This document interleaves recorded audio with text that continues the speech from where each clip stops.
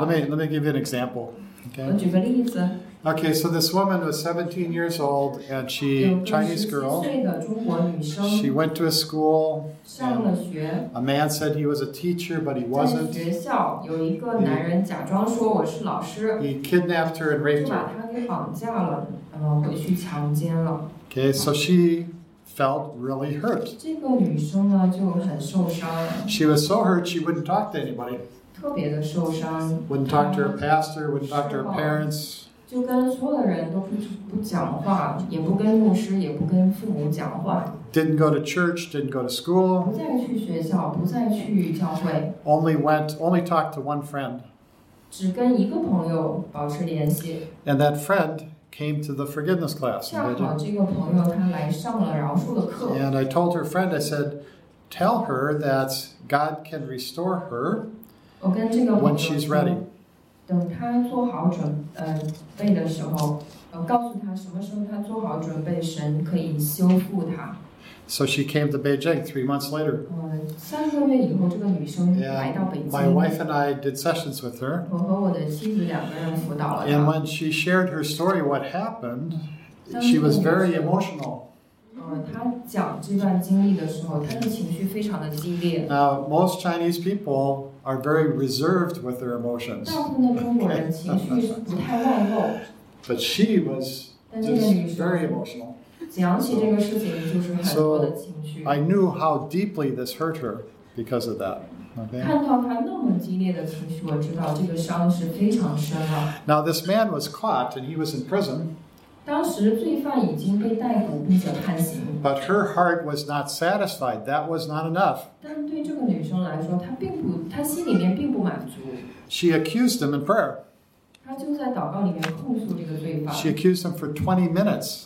花了20分钟的时间做控诉的祷告。And she was speaking so fast and with words I've never heard, so the translator couldn't even keep up. Okay? 她控诉的祷告语速特别快，而且很多单词都是我都没怎么听过的，然后我的翻译也跟不上速度。So when she finished, I said, "Now you have to make a very difficult decision." 她控诉祷告完了以后，我说你要做一个很困难的决定。You have to decide whether to forgive this man or not. 就是你要决定能不能饶恕这个人。But I said, why in the world would you forgive him? 但是呢，你凭什么要去饶恕这么一个人呢？ Even God Himself says He deserves to die for what He's done. 甚至神都说这样的人，这样的罪应该是死的下场。Why would you forgive him?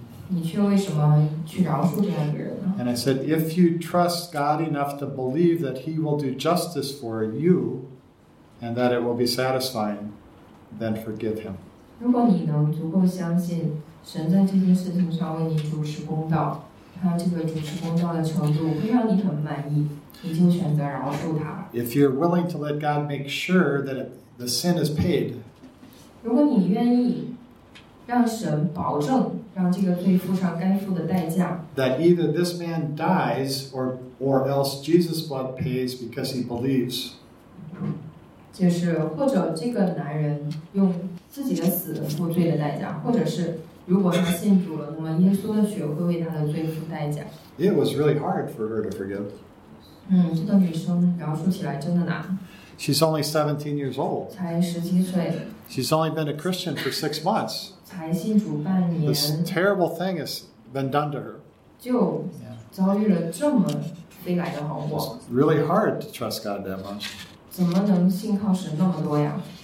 But eventually she decided to trust God to do justice for her, so she forgave him.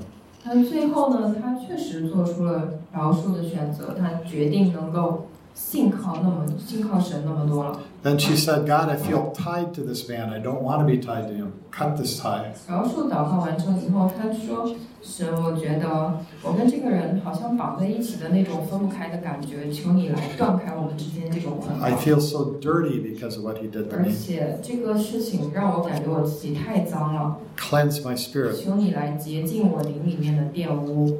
And so that was the end of her prayer. 只做了以上这些祷告。 And then she went back to her hometown. 她就回到老家了。And a week later, her pastor called me, and he said, "What happened?" 1个星期以后，他的牧师给我打电话，问我说：“哎，发生什么事了？”